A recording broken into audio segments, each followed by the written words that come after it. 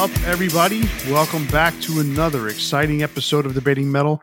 I am your host, Kenneth Dean, the Dean of Metal, along with my co host, Chris K. When it comes to this music we love called heavy metal, not everyone is going to agree on their favorite songs or albums.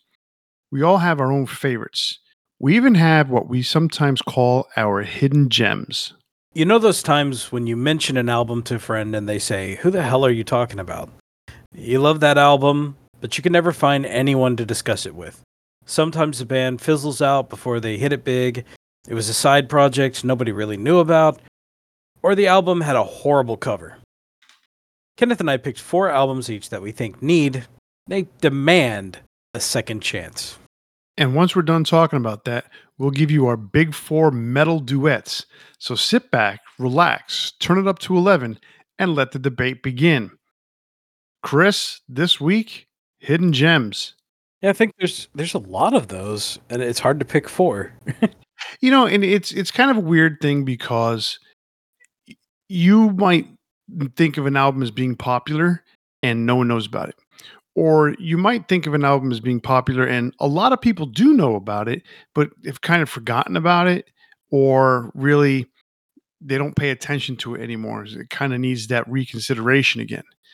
And that's, and I would still put that under the hidden gem category, because if it's not in the mainstream for heavy metal, just being general awareness, if it's not out there, sometimes people just forget that it exists and it's not talked about, And sometimes it just needs the right thing to happen, to like maybe a song's in a movie or something, to bring popularity back to it.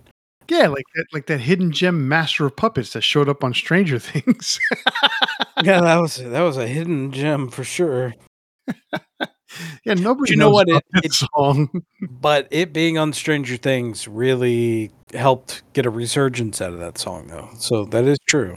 Absolutely. And I had mentioned this before when we talked about I believe it was when we talked about 72 Seasons or the M72 tour. That song, Master of Puppets, is now part of their closer group of songs that they use, like Seek and Destroy, because it was never a encore kind of song for them. They never put it after an encore or during an encore, whatever you want to call it. It was always middle of the set, early on the set, maybe sometimes late 3/4 portion of the set, but it was never like the set closer or the main set closer, and it was never an encore. And now it is. So it's pretty surprising in that regards. I think it's sometimes just being on a TV show makes some of these songs popular. I remember there was a huge push it was a Kate Bush song, and it just got huge, especially on TikTok. And you couldn't get through like 3 videos without the song from that show being on there. So Yeah, that was from Stranger Things. yeah, exactly. Yeah. I'm just saying, like, being on Stranger Things would probably get some of the albums over. Yeah, one more season, and they're going to do it again. Yeah. So, all right, so we've got 4 albums each that we're going to talk about and just say how we feel about them and why we feel about it that way. And maybe, I won't like yours, or maybe I will like yours. Maybe I already knew about yours. Who knows? Or maybe I have 5 and I'm still trying to decide which 4. Hey, no honorable mentions. All right. Well, I'm going to kick this thing off with an album that, oddly enough, like when I was in Florida, obviously I knew about the band because the band's from Florida that I'm going to talk about, and they had some popularity in the major cities, New York, Los Angeles. I'm assuming Los Angeles because they were they were a relatively national act for a while, but everywhere else, and granted, Houston, major market, but almost feels like a small town. This is what I'm going to talk about is Saigon Kick, and I'm going to talk about their first album. They had 2 albums. The second one just as good, or if not better. But I'm going to talk about the first album because the first album more than 2 albums. So. Well, yeah, but not with the original lineup. Whatever. After the third one, it just went downhill fast. Um, but anyway, so the first album was their debut, obviously their debut album. Um, that came out in 1991, and I put that as a top 5 1991 heavy metal album because even though all that shit that came out in August, September, and October of 1991 that was really, great, Pearl Jam, Nirvana, Metallica, Guns N' Roses, Ozzy, all that shit that came out at that time, this to me still ranks somewhere in the top 5 because it's just to me an amazing album. Um, and really what it is it for those of you out there who don't know who Saigon Kick is, they were a Fort Lauderdale, Miami, Fort Lauderdale, Florida, Miami band that um, mixed 80s, 90s heavy metal style music with Beatles esque harmonies. Amazing. So the singer, Matt Kramer, and the guitar player, Jason Beeler, they harmonized virtually perfectly together. I mean, their voices were very, very similar. So much so that Jason decided that, he was better off without Matt, but that was a whole nother story there. The first album has just got riffs galore. I mean, it's got 14 songs on it, and besides all the riffs and the raw, like it's not a demo, but it sounds so stripped down. It has this great kind of it's a raw sound, but it's not flat or anything. It's not like a demo, but it still has these tremendous dynamics that go along with it. And then you also see the band's humor, and you see their diversity in styles. I mean, there's a song called "Down by the Ocean" that is just this slow, kind of methodical song, and then it kicks into this um, really bombastic chorus, which is very similar to the song "My Life" that's on that album, where it has a kazoo solo in it.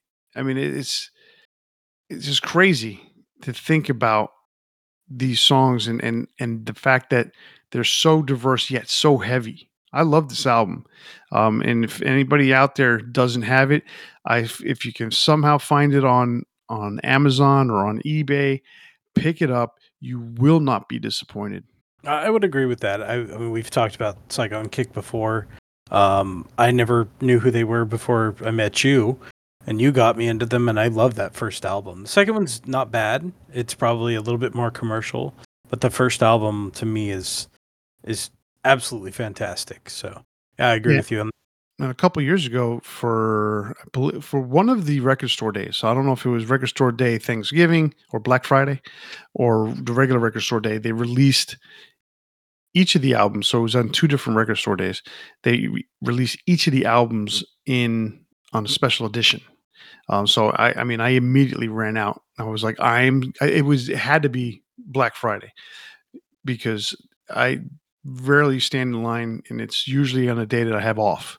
So, um, Usually. usually, so, but yeah, I mean, to Where's get 'em Kenneth? he's to he's get in 'em on, line somewhere. he's online at the record store. But yeah, I mean, and it was weird because there was something wrong with my record player at the time, and when I put on their Lizard album, it didn't sound right, and I had to go readjusting all the sounds and my receiver. Then I got it to sound right. But anyway, this album's excellent. Like I said, pick it up. You will not be disappointed. All right, what do you got? All right, so I don't know how many people are gonna know of this one.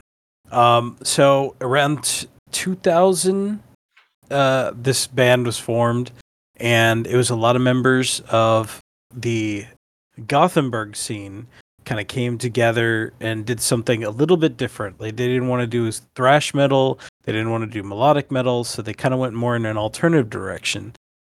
This was Anders Frieden, who was the vocalist for In Flames, still is, I guess. Nicholas England, who was also in Flames at a couple different times, and he's was in Gardenian, Angle, and now the Halo Effect.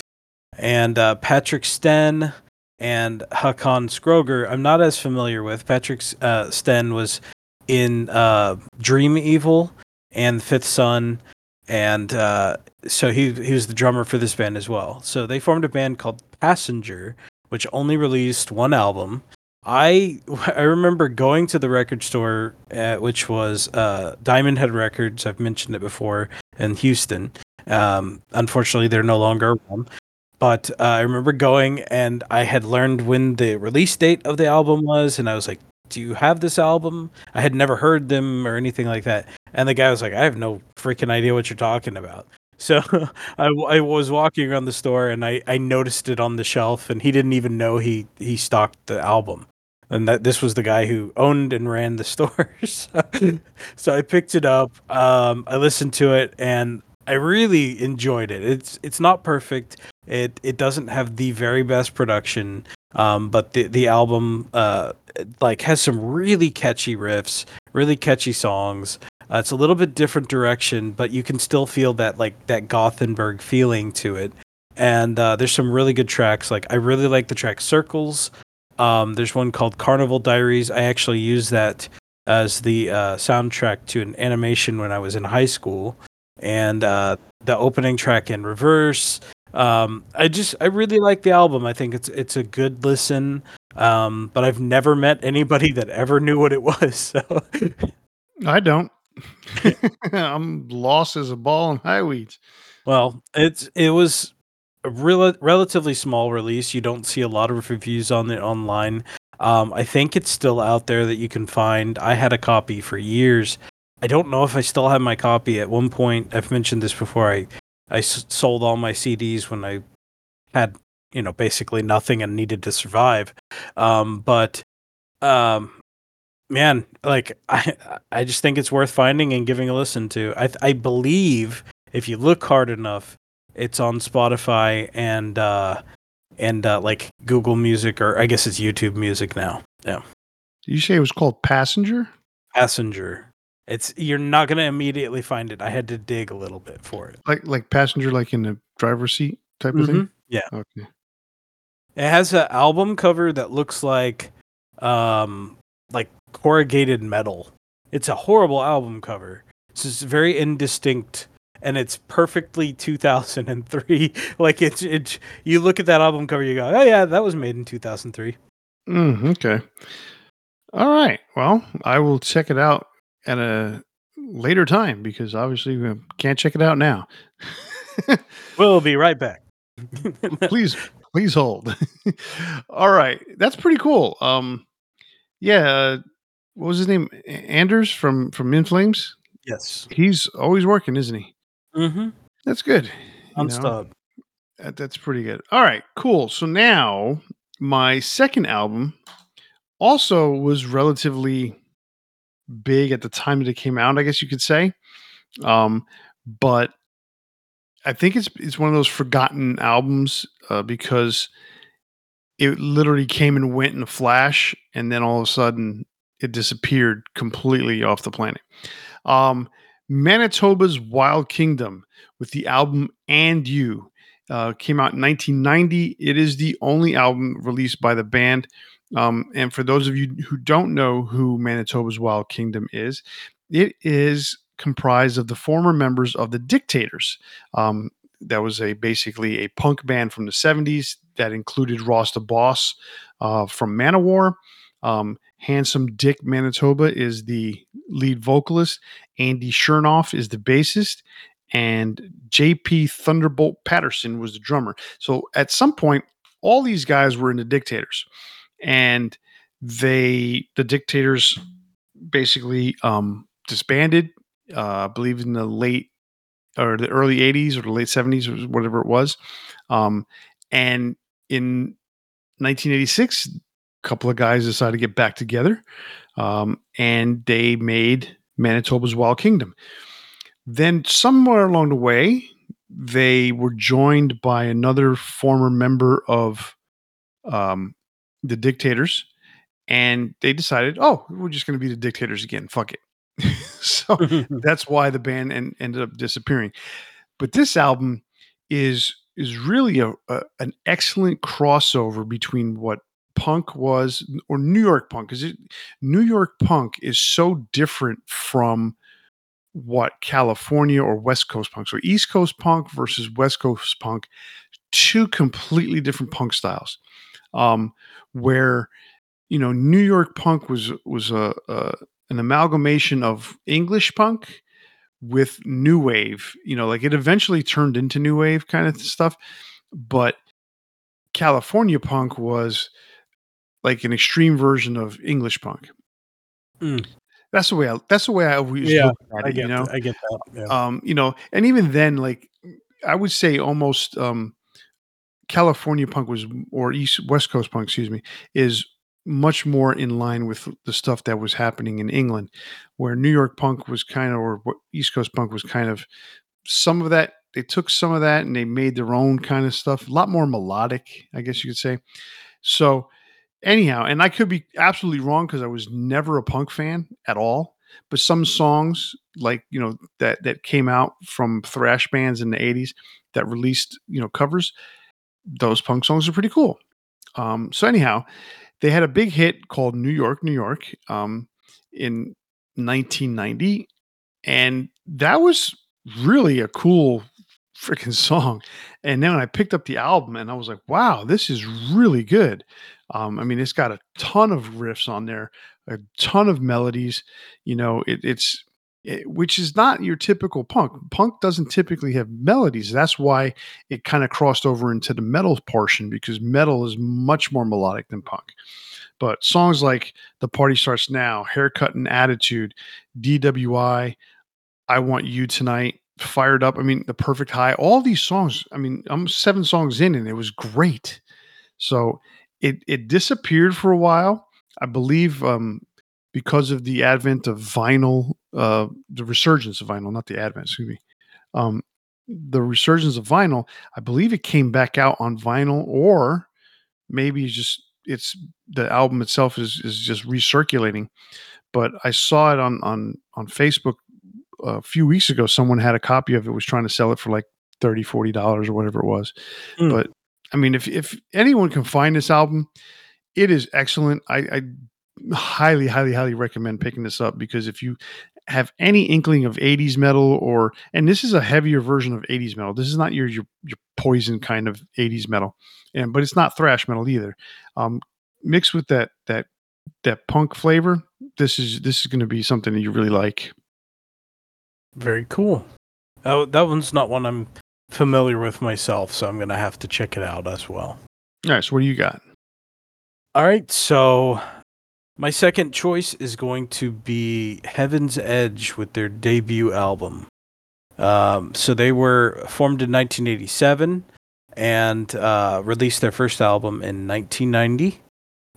Right at kind of the end of the glam. We've discussed the death of glam and the rise of grunge music, and so Heaven's Edge, I was never super familiar with.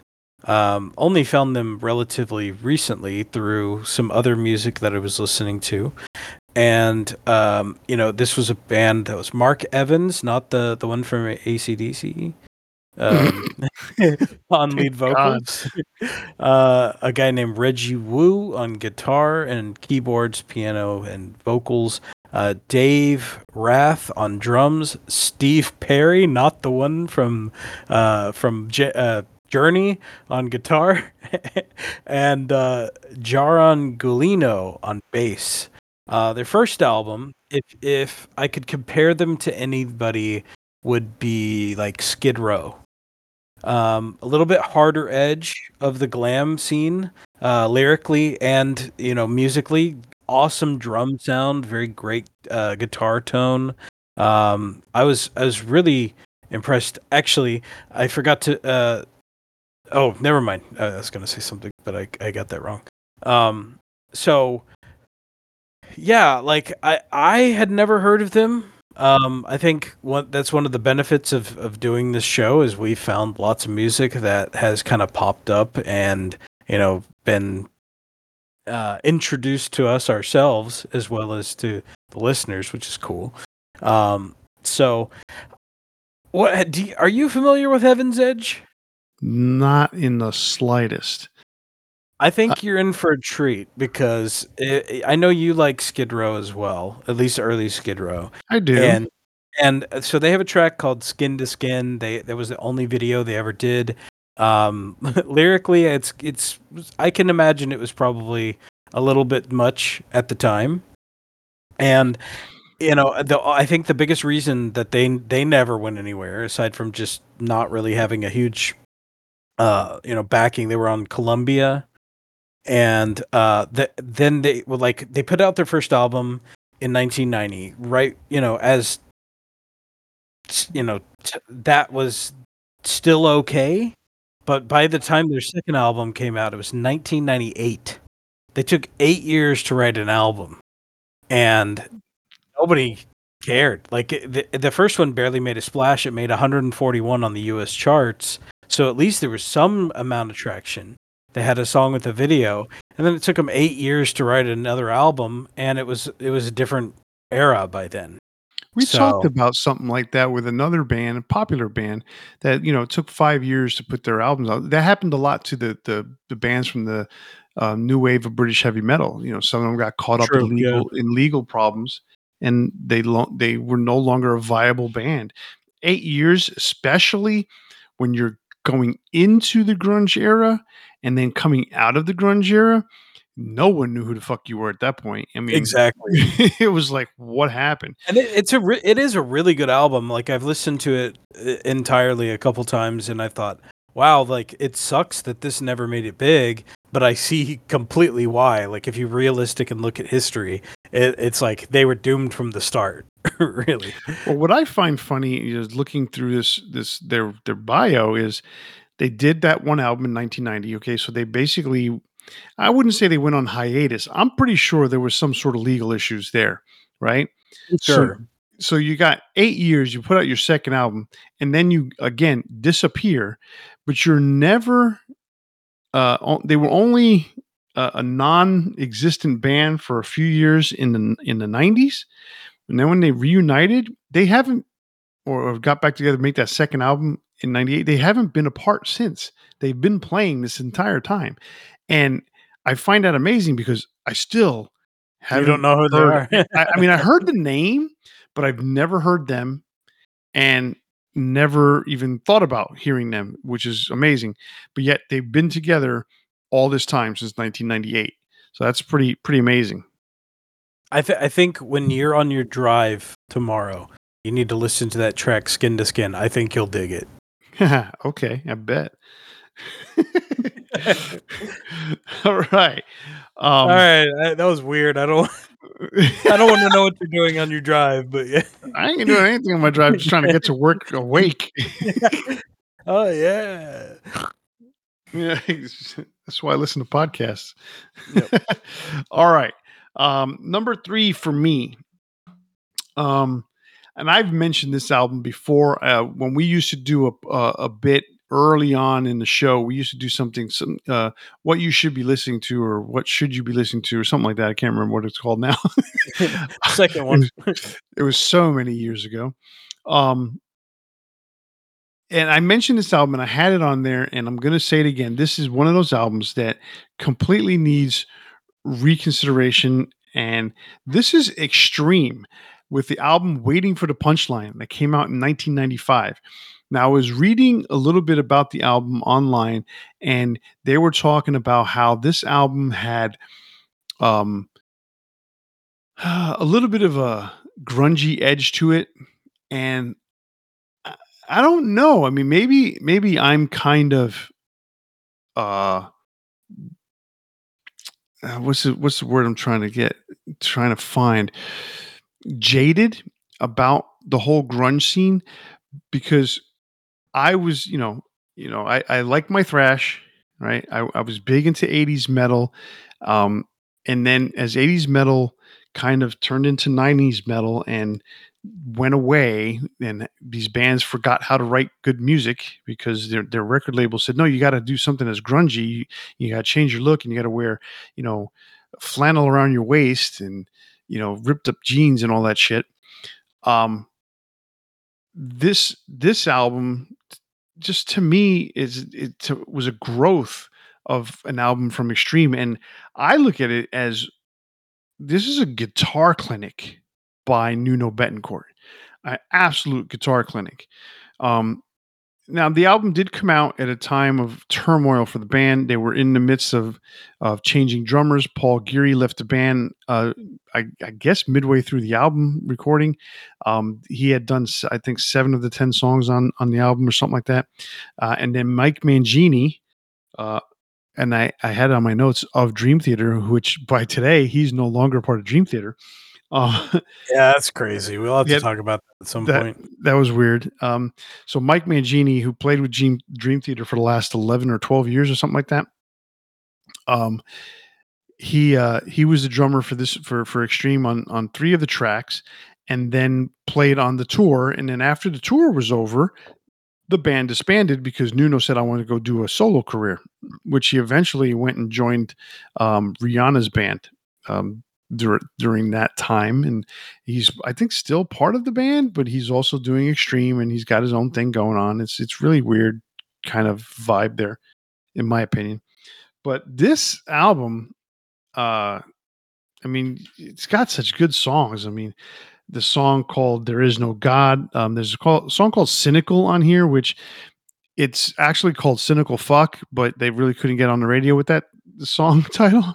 Um, "Hip Today," really cool song. "Midnight Express," an acoustic instrumental song by Nuno. It's absolutely amazing. Um, "No Respect," "Evangelism." I mean, this is a really, really, really good album that not a lot of people know about, because at this point, Extreme had come out with Tragic Comic as their third album, and even though it kind of sold well at first, and it had, that the song "Cupid's Dead," I think, was a single, it really, to me, is what ended up tanking Extreme's career. They went so far away from what they had become with, the Porno Graffiti album, that this album, Waiting for the Punchline, was kind of a return to their roots, if you want to look at it that way. But at that point, it was already too late, I guess. And the music scene had changed so much. This is 1995. They're at the tail end of grunge becoming, having become so popular, and now it's kind of dying down. So again, all these 80s metal bands were trying to reinvent themselves, and they reinvented themselves right out of a fucking career. Yeah, that's a real good reinvention. So, but this album is amazing to me. I can't talk enough about this album because I think it's so good, but it didn't get the respect it deserves. And I think, they said it was, you know, the song "No Respect," number 8, is absolutely dead on when it comes to this album. That's what Rodney Dangerfield said. Yeah, he did, No didn't he? respect. No respect at all. All right. So I've listened to that album. I am also a fan of it. Extreme's one of those bands that they're kind of hit or miss for me. Like, I recognize the talent. Nuno is an amazing player. Gary Sharon has a very unique voice, except for when he's in Van Halen, then he sounds exactly like Sammy Hagar for some reason. But yeah, I mean, I think that's a great album. It's a bit overlooked, which is a shame, and you should listen to it as well. So, for my third choice, I'm going to talk about a band called Lion. Lion had a little bit of fame through some soundtrack stuff. They did a song in Friday the 13th, the final chapter, which is the famous scene where Crispin Glover was dancing and puts on the a record player. What's interesting about that scene, though, was that was originally supposed to be AC/DC, but they couldn't get the rights to the song. I can't remember what song it was, but so they just put this Lion song over it, and it works. Like, it's the right time signature, so it works, which is kind of interesting. But that was where I knew them from originally, and also, well, technically, I knew them from something originally before that, but I didn't know who they were. They did the Transformers the movie theme song from the 1986 film. So I had known them even before I really knew them. So Dangerous Attraction was an album that I just happened to come across. I knew the name Lion. I picked it up and I never looked back. I thought Cal Swan has a really good voice. He's actually a Scottish man who's as part of an American rock band, so he has a little bit different take on his vocals, which I really like. Doug Aldrich, which I think many of you might know from Whitesnake and Dio, as well as Hurricane. He is the guitarist for the band. Jerry Best, I think people would also know from Dio at one point. And then their drummer named Mark Edwards. So Fatal Attraction, I think is a really good album. The first two tracks, Fatal Attraction and Armed and Dangerous, I'm a really big fan of. They have a few other tracks on the album. Hard and Heavy, Power Love, Shout It Out. Pretty typical metal titles of songs, which is kind of funny. But it's I think it's an overlooked album. I wouldn't say necessarily a masterpiece by any means, but I always really liked it. I never got really as much into their second album, Trouble in the City, or Trouble in Angel City. Sorry, but it was still pretty good. And I'm not really 100% sure why they never took off, to be honest. I think they just never really got any ground in the US. They released the album in Japan, which, as we know, metal would often be popular in Japan, but didn't kind of translate to popularity here. And everybody just kind of went their separate ways and did bigger and better things. So I think it's a worthwhile time to listen, especially if you remember that scene in Friday the 13th, or like me, you were a kid that grew up as a big Transformers fan. Definitely worth listening to. The name vaguely sounds familiar, and obviously, the members of the band, specifically Doug Aldrich, having been in the band, it I don't think I ever heard anything from him, but I do see. I'm looking at the album cover, and it looks vaguely familiar. I could immediately looking at the specs of the album.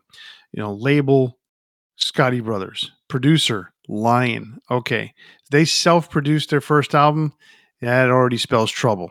And the reason I say that is because either Scotty Brothers was trying to save money, uh, or they didn't have enough money to spend on a big producer. One of the two.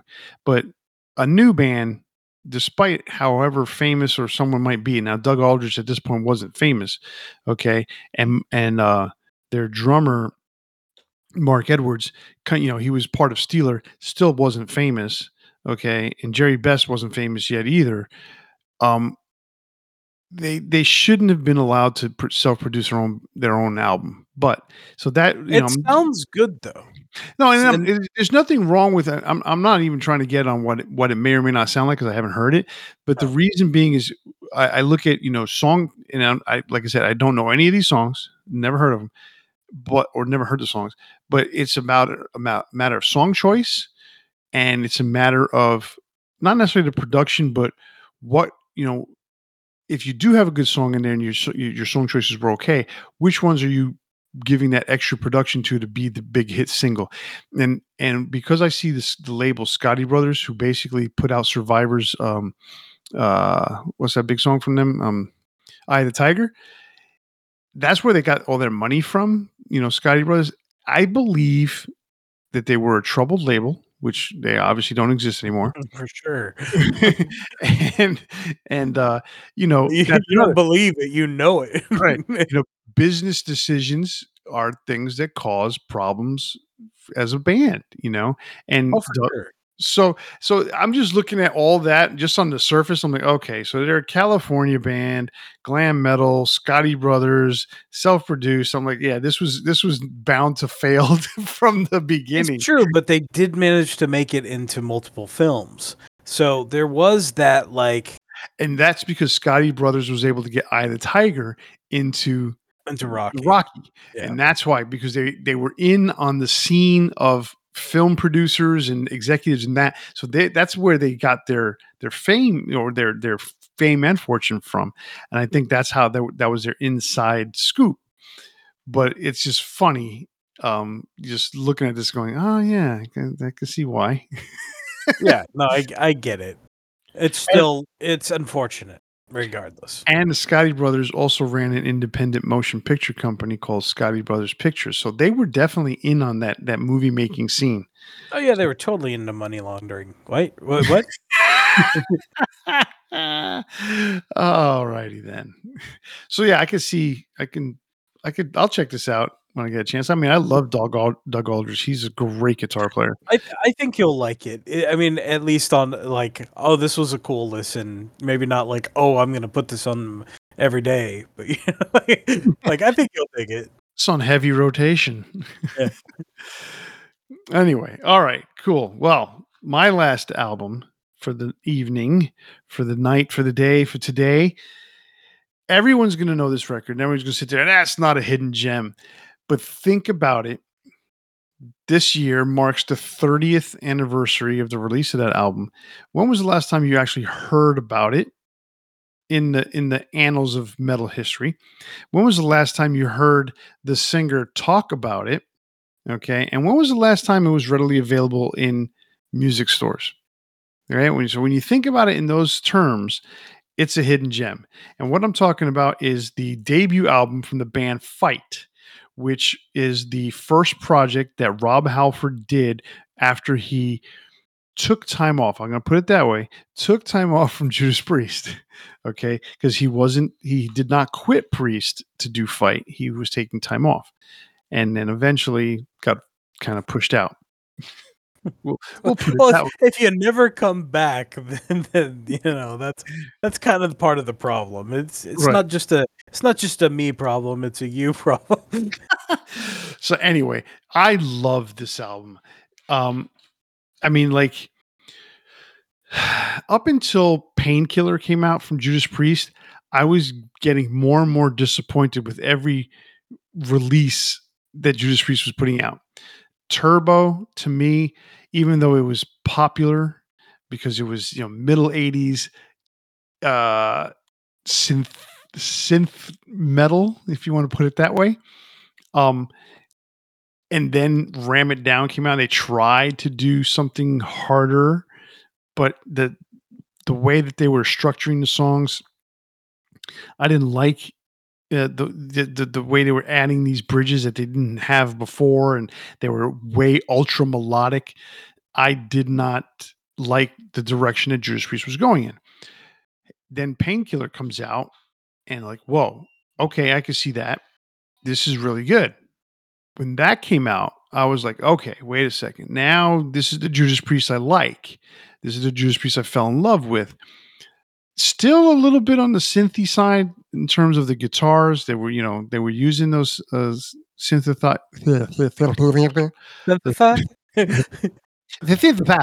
The synthesizer. They were, I'm just going to say synth guitars, okay? Um, they were using those guitars, and I didn't. You know what? And I was so kind of upset and hurt that they went away from using Fender Strats and Gibson guitars to using Hamer.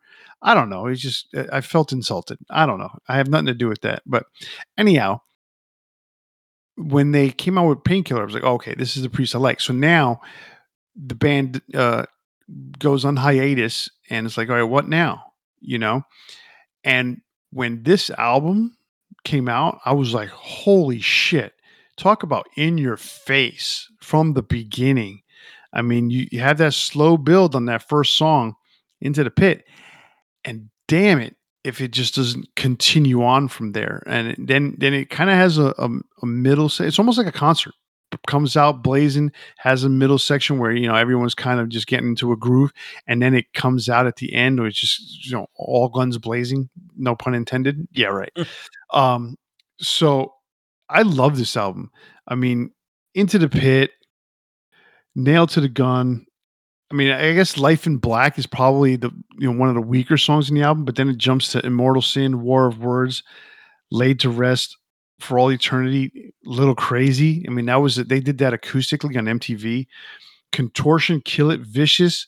Man, all those songs, the drum beats, like Scott Travis's drumming was just like everything I wanted to hear in my mind when I'm putting, finger tapping and I'm doing all the extra beats that you never hear bands do. He was doing them. I was like, "Oh my god, this is so great." So I really, really enjoy this album. And the one thing I was disappointed with is that when they come to the second album, Halford has his habit of not wanting to do the same album again. At least do something similar, you know. So they come out with the second album, and it's like, oh god, they just went a completely different direction. That was why Power Man 5000 never took off, because every time they did an album, they went in a completely different direction. It would turn off whatever fans they did gain from the previous album. Like Yeah, that's an odd it, history with that band. you really can't. I mean, look, there's a thing about staying in your lane. And you know what? You can take an exit and come back onto the highway. That's fine. But don't go, come off the interstate and then you just start going down a state highway and you're in a different fucking direction. You know, it's like stay in the feeder road. Stay in the access road, for those who don't know what feeder roads are around this country. It's like, come on, make a metal album. Now, yeah, I mean the second album is metal, but it's not as I guess not as heavy in reality with compared to the first one. Same thing happened with when Halford put out Halford, and their second album was completely different. Was it Crucible? Was completely different than the first album, and it's like, come on, you know. Mhm. So anyway, Small Deadly Space was a big disappointment for those of you who follow this band or know about this band and know who played guitar on the first album. It was a gentleman named Russ Parrish. So for those of you who follow Russ's career or who have followed Russ's career up to this point, will know that, in Steel, there's a guy in Steel Panther named Satchel who looks vaguely familiar to this guy, Russ Parrish, because guess what? It's the same guy. Russ Parrish has made a career with Steel Panther, and that's pretty awesome. After he left Fight, kind of just wallowed in the mire, if you want to look at it that way, and did his own thing for a long time, and then reemerged with Steel Panther, and been successful with that. Put it that way, with Steel Panther. Yeah, I mean, I actually love the first few Steel Panther albums. I haven't enjoyed the newer stuff as much, but the first few albums are just amazing. Like the guitar work, you'd be surprised for as dumb and as like sexist and everything that the lyrics are. Which, I mean, I think that's hilarious, but um, you know, the music itself is what really like allows it to function. If the music sucked, then people would just go, "Oh, this is crap," But the music carries what they're doing. So, yeah, I love that first fight album. I think it's the best one by far. It hits heavy, like you said, right from Enter the Pit, and it's a great album all the way through. Like if you were chronologically listening to what Rob Halford did and it carrying over, Fight makes sense from Painkiller. It's different. It's not the same thing, but it's heavy in a different way, which is still awesome. Yeah, I mean, it definitely is a continuation of what he was doing in Painkiller. It's probably some of his best vocals as far as his screaming and his whole style. I mean, absolutely amazing stuff. So I mean, I say if someone could find it out there, because years later they released an anniversary edition with remix version of it, and we went over this recently, you and I really enjoy the remix version now. I didn't at first, but I prefer some of the mixes that are on the remix version over the original. Even though the original to me is a classic. I mean, that's one of those desert island albums, in my opinion. Nice. All right, so what's your fourth and final one? All right, so my fourth and final album for the day is "Their Rock Is Not Our Rock" from Fireball Ministry. Fireball Ministry, I think, is a really overlooked band. I think the only minor hit that they really had was a song called "The Broken," which appeared in WWE SmackDown versus Raw 2006.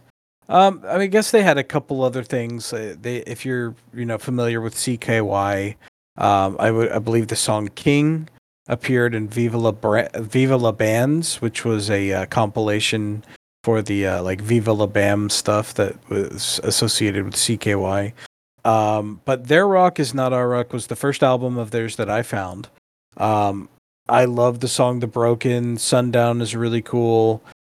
"Two Tears," "Under the Thunder," like for me, like the whole album is really good. I love the album that came before it as well. So I think both of those to me are like their peak moments, but they've put out 5 albums, including one in 2017, which I wasn't as big of a fan as the Fireball Ministry self-titled album in 2010. But by this 2017 album, 7 years later, the lead singer James Rhoda, he went through some fluctuation in his health, and I'm not exactly sure what happened, but by that time he got very healthy again, and his vocals got a bit better, and I really enjoyed that newest album. But for me, Their Rock Is Not Our Rock is like their peak album. It's like what you would call like biker metal or stoner metal, kind of groovy, grungy kind of sound, and it's not typically what I like, but they have like some really great riffs that are they're catchy, and the vocals are a bit growly, kind of heavy. And I just immediately was attracted to this band, and I have always been a fan. So every once in a while I kind of forget and I go, "Oh shit, I should listen to them." So Yeah, right. this one I think I showed you a couple songs, but definitely you should check out like their discography. I think pretty much the whole thing is really good. Yeah, I did. I checked it out. I think it's pretty cool, quite actually. Um, and for those of you who don't know, the current bass player is Scott Reeder from the band Caius. So Hmm. that's pretty cool. Yeah, what you played for me and what I heard thought was really cool. I have not gone on to continue to listen to it just because Yeah, if we only have so there's much only time in the so many world. freaking hours in a day, man, and I don't have like I don't have 24. So I have a lot less. So anyhow, well, that's cool, man. So those are our 8 basically, 4 each. Hidden gems that I think that if you do not have them, you should go out and get them, or at least give it a try, listen to it on Spotify, find it on, on YouTube or whatever, and give it a chance and listen to them, because I think all of these albums in their own right are really, really good albums. So give them a listen to. All right, so that brings us to our big 4 for tonight. And all right, so this big 4 is really cool. It is the big 4 metal duets. So the biggest caveat with this is that the band cannot do a duet within themselves. This is a guest singer singing on the song or album or whatever it is. Um, I think this is a pretty cool big 4. We haven't done anything like this in a while, so uh, why don't you go ahead and go first on this one? Okay. So my number 4 is the song that inspired this big 4. "Fake Healer" from Mike Howe. Well, say that Mike Howe. It's from Metal Church with Mike Howe on vocals and Todd La Torre. Todd La Torre being the current singer of Queensryche. I hadn't heard this version. It came up on a playlist of I started with one song and it selects music that they think is similar.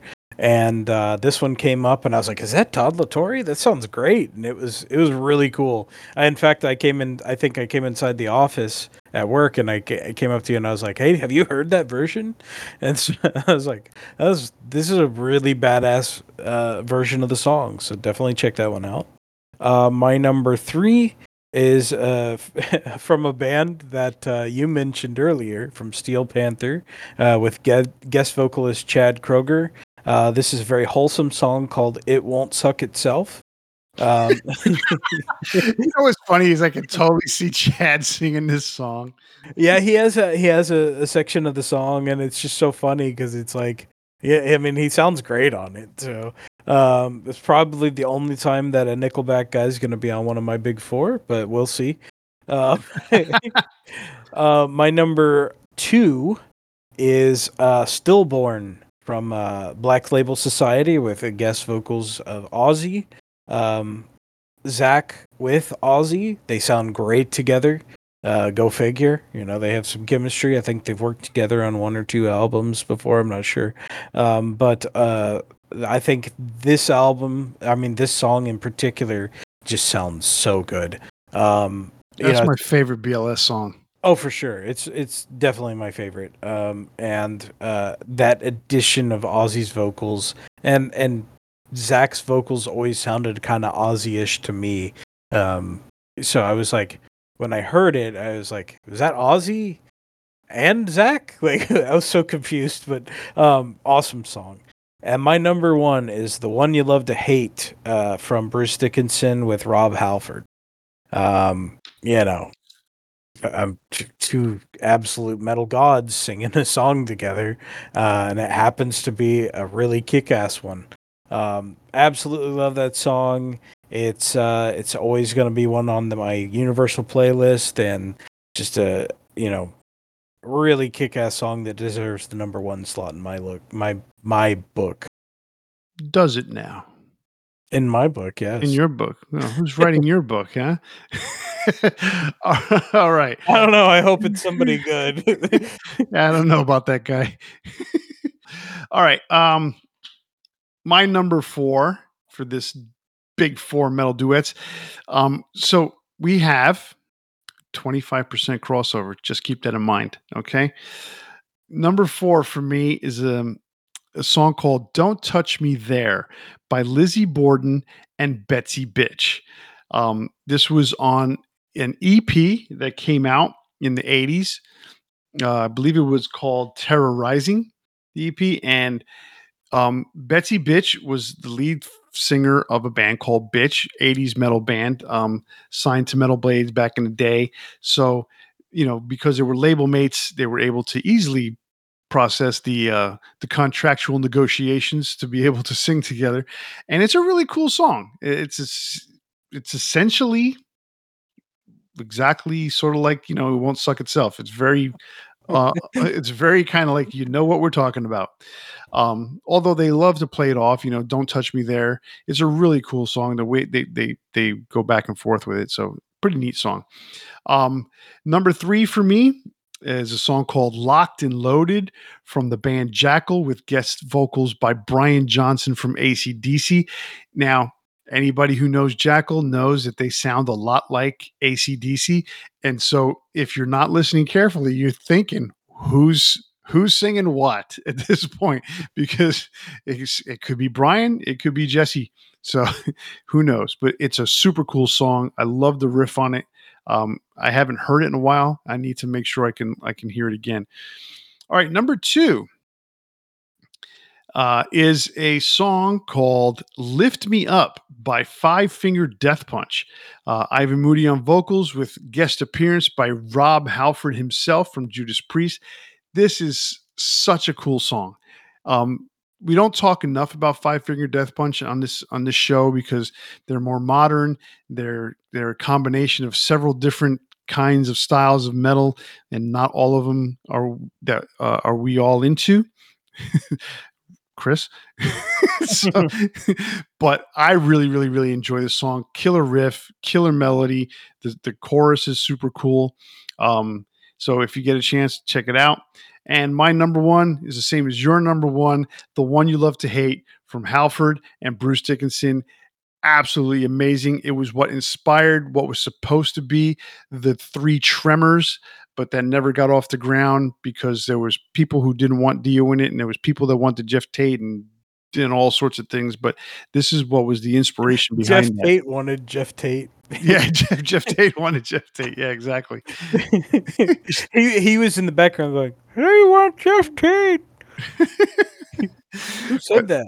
But the one you love to hate Awesome song. I love it.